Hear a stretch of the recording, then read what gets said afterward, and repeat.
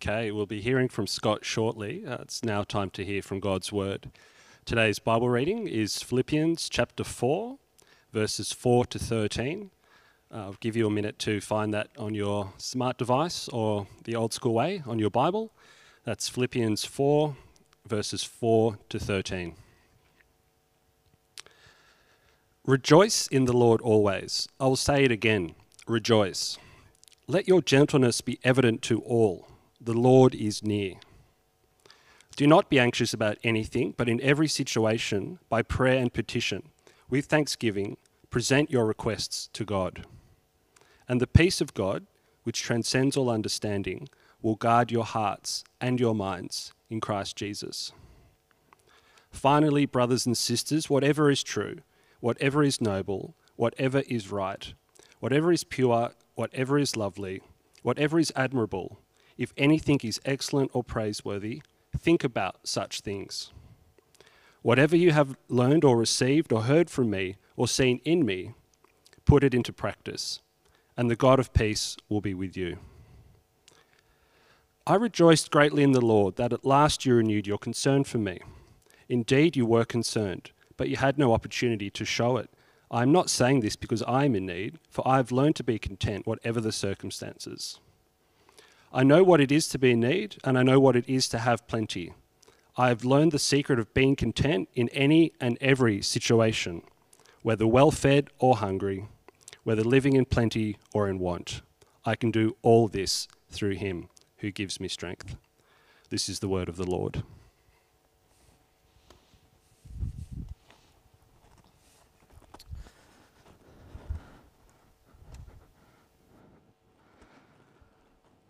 Well, good morning, everyone. Great to be with you. My name's Scott. I'm one of the ministers here, and I want to start with a question this morning, if that's okay.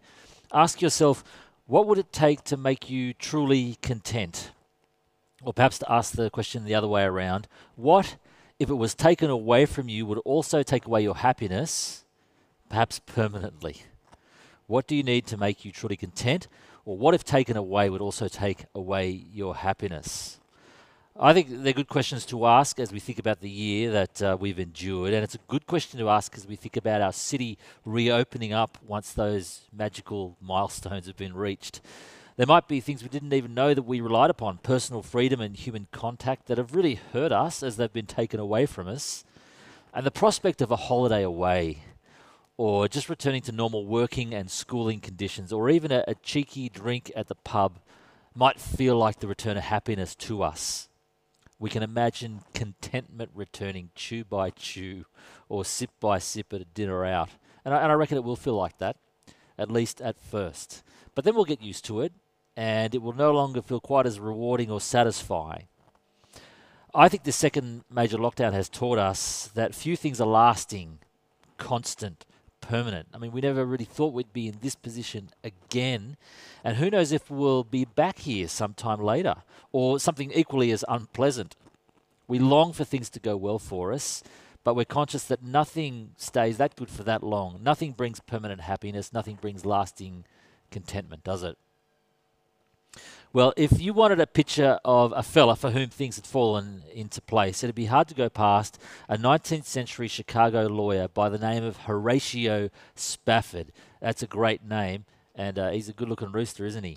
He was a successful lawyer. He had several business interests on the go and owned an extensive real estate portfolio in the Chicago area, and things were ticking along rather nicely for Horatio at the turn of the 1870s. In fact, not just for him, but for his wife Anna, his 4 daughters, and his son as well. But then his son died at the age of 4. And then the Great Chicago Fire of 1871 burnt most of his real estate portfolio. And his business interests suffered further from the economic downturn of 1873. And Horatio realized he just needed a break from it all. And so he booked himself and his wife and his daughters on a voyage to England. As it turns out, he was delayed, having to deal with some rezoning issues after the fire, but he sent Anna and his girls ahead on the SS Ville de Havre. And while crossing the Atlantic Ocean, the ship sank rapidly after a collision with another ship. There's a picture of it here. And all 4 of Spafford's daughters died. His wife Anna survived and famously sent him the briefest of telegrams: saved alone. Saved alone. Can you imagine that? When Horatio travelled across the Atlantic to meet his wife, he passed over that stretch of sea where his 4 daughters had perished. And he penned the words of the song that we're going to sing in just a few moments. It's a well-known song to many of us called "It Is Well With My Soul," which says this: "When peace like a river attendeth my way, when sorrows like sea billows roll, whatever my lot, thou, that's God, has taught me to say, it is well with my soul." Now, many of us know that song. It's been a comfort and an encouragement to many of us. I wonder if you knew the story behind the song, but almost everybody has the same reaction to the story. It's a very understandable reaction. How could he possibly write those words in that place after all that had happened to him? How could Horatio say, "It is well with my soul," when he had lost so much? I mean, it's fine to say, we imagine, "It is well with my soul," when peace like a river attends us. But how can you say that when sorrows like sea billows roll in? Or in the next verse, when Satan buffets you or trials come. Whatever my lot, it is well with my soul. It just sounds so alluring, so desirable, so good. You and I automatically assume, well, it's too good to be true, isn't it? If nothing lasts, we would say, the wise thing to do is to enjoy it in the moment right now, because you know that contentment and happiness cannot prevail. The sorrows will roll in, the trials will come, the ship will sink. But as this great song of encouragement continues, Horatio himself provides the answer to that question. The question, how can he say it is well, whatever my lot? And the answer is because of his relationship with Jesus. And you might go, well, that sounds simplistic. In fact, it sounds trite or way too easy to say. But they're Horatio's words, man. They're not mine. So listen carefully to what he will say, what he pens. "Christ has regarded my helpless estate and shed his own blood for my soul." I mean, we've just sung those words. Thank you for the blood. Then he goes on to write, "My sin, not in part, but the whole, is nailed to his cross. I bear it no more. And Lord, haste the day when faith shall be sight, the clouds be rolled back as a scroll, and the Lord shall descend." In a way, Horatio is saying that he's caught up in a much larger story than his own. He's caught up in a much surer circumstance than his own present situation. He's caught up in a much more hopeful story than his own, really. And it's because he sees his story within the larger story of relationship with God in Christ. And that's why it is well with his soul, no matter when trials come, when Satan buffets him, when sorrows spill over. Even when he was a successful lawyer, property investor, and father of 5, Jesus looked upon his natural state before God, which Horatio himself describes as helpless. Interesting, you can be successful in worldly terms, can't you? Highly successful. But it does not hide being helpless in spiritual terms if you're not in right standing with God. I mean, Christians like Horatio hear in the Bible a description of a barrier that stands between humanity and God, an offense that has been committed by humans before God, and a penalty that is owed by humans to God. Each and every one of us, whether we appear successful or not, whether we're morally upright or not, whether we're angry atheists, politely indifferent, or religiously inclined. And the Bible describes that deep heart attitude that is common to all humanity. It calls it sin. Sin's the original virus that has infected us all, and there is no man-made vaccination at any rate of take-up that will spare us. And yet, at the precise moment of our greatest need, to somehow deal with the barrier and the offense and the penalty, Christ shed his own blood. In the third verse, Horatio will go on to explain, "My sin, not in part but the whole, has been nailed to the cross." That is the Roman executioner's cross upon which Jesus died. And the effect is that the barrier is removed, the offense is pardoned, and the penalty is paid. We bear it no more, so that Horatio, so that you, so that me, might be in right standing with God, that we might know his forgiveness, his peace, his blessing, his rest, and his joy. And so, friends, if you don't know this peace, joy, blessing, rest, can I lay it upon you to learn more of it until you can accept what Horatio accepted? Christ has regarded my helpless estate and shed his own blood for my soul. So whatever my lot, God has taught me to say, it is well with my soul. You see, I reckon that'd be worthy of a conversation with a Christian friend. Or you might want to read one of the Gospels. That's the biographies of Jesus' life, Matthew, Mark, Luke, and John, that you can find in any Bible. You might even want to sign up for the online Alpha course. You'll hear about it in a moment. Great thing to do. But if you don't know God and his peace and his forgiveness and his blessing and his rest, let me lay it upon you to learn more of it for yourself until you can receive that for yourself. Now, for those of us who do know all that, I think this song has got something very important to teach us, something that's very similar to what the Apostle Paul was onto when from a jail cell or house arrest in Rome, he penned these words to the Philippian Christians that Luke has just read to us. I have learned to be content whatever the circumstances. I know what it is to be in need. I know what it is to have plenty. I have learned the secret of being content in any and every situation, whether well-fed or hungry, whether living in plenty or in want. I mean, hear those words. I have learned to be content whatever the circumstances, whatever my lot. Thou hast taught me to say, it is well with my soul. Can you see that Horatio Spafford and the Apostle Paul are saying the exact same thing? They have grasped something so sure, so certain, so lasting, so prevalent, and so uplifting, they can say they are content, even under house arrest. They can say it is well, even when their children have been taken from them, though obviously that remains very sad. I mean, we long for the day when we can sip a beer standing up at the bar, or joining together once again for church, or playing a cricket match together, or sharing Christmas dinner with one another, even though all of those things can be taken from us very quickly and incidentally. Horatio Spafford and the Apostle Paul say they've got something that disaster and disease and detention cannot take away from them, a contentment and a joy that comes from knowing Christ Jesus, knowing his forgiveness born from his love, his blessing, his presence, his rest, and his peace.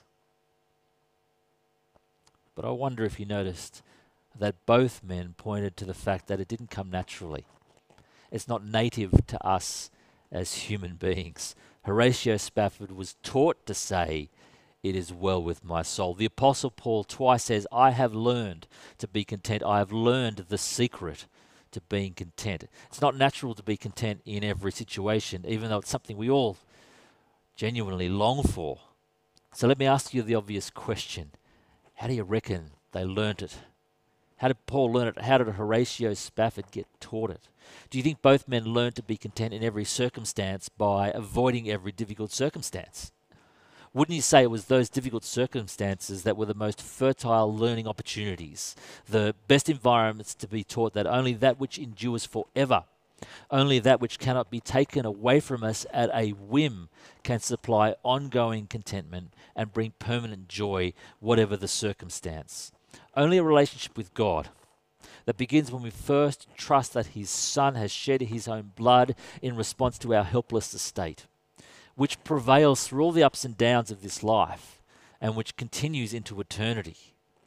We learn from people like Spafford and the Apostle Paul that the secret of contentment is to not let it rely to rest upon things that can be easily taken from us, like our health and our wealth and our friendships and our freedom, but to let it rely upon a relationship with God that spans eternity, that is founded upon the unchanging historical data of Jesus' perfectly obedient life and his sacrificial death on a cross, and which will merge from faithful expectation into a blessed and splendid realization when we see the Lord with our own eyes. What a wonderful day. Friends, as we finish, I want to say now is the perfect time to learn this secret with restricted freedoms that we still face. And soon will be a time to test this secret as the opening up of our city provides pleasant but not prevailing contentment. I mean, this song is a song of encouragement because it encourages us to use whatever difficulties or pleasantries that we face or that yet await us to say in any and every situation, whatever my lot, it is well with my soul.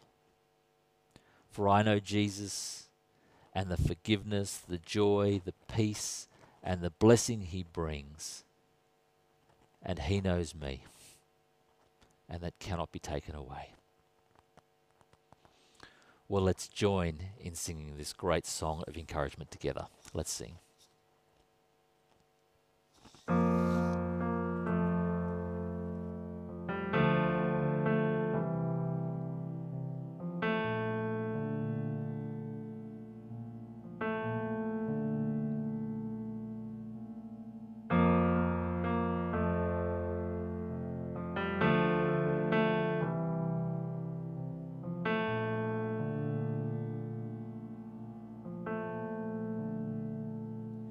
When peace like a river attendeth my way, when sorrows like sea billows roll,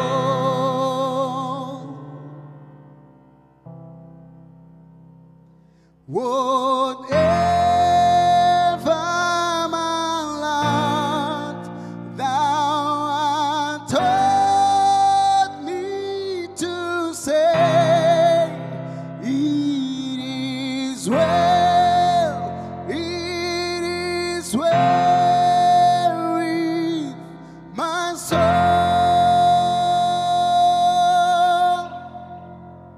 it is well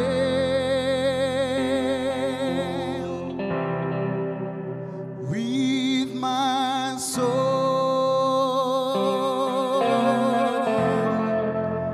It is well, it is well with my soul.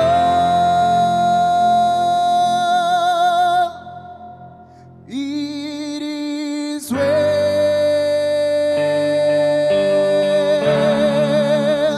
with my soul.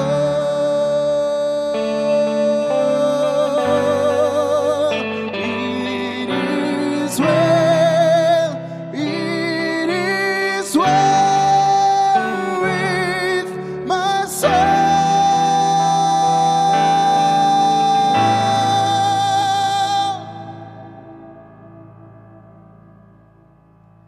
It is well.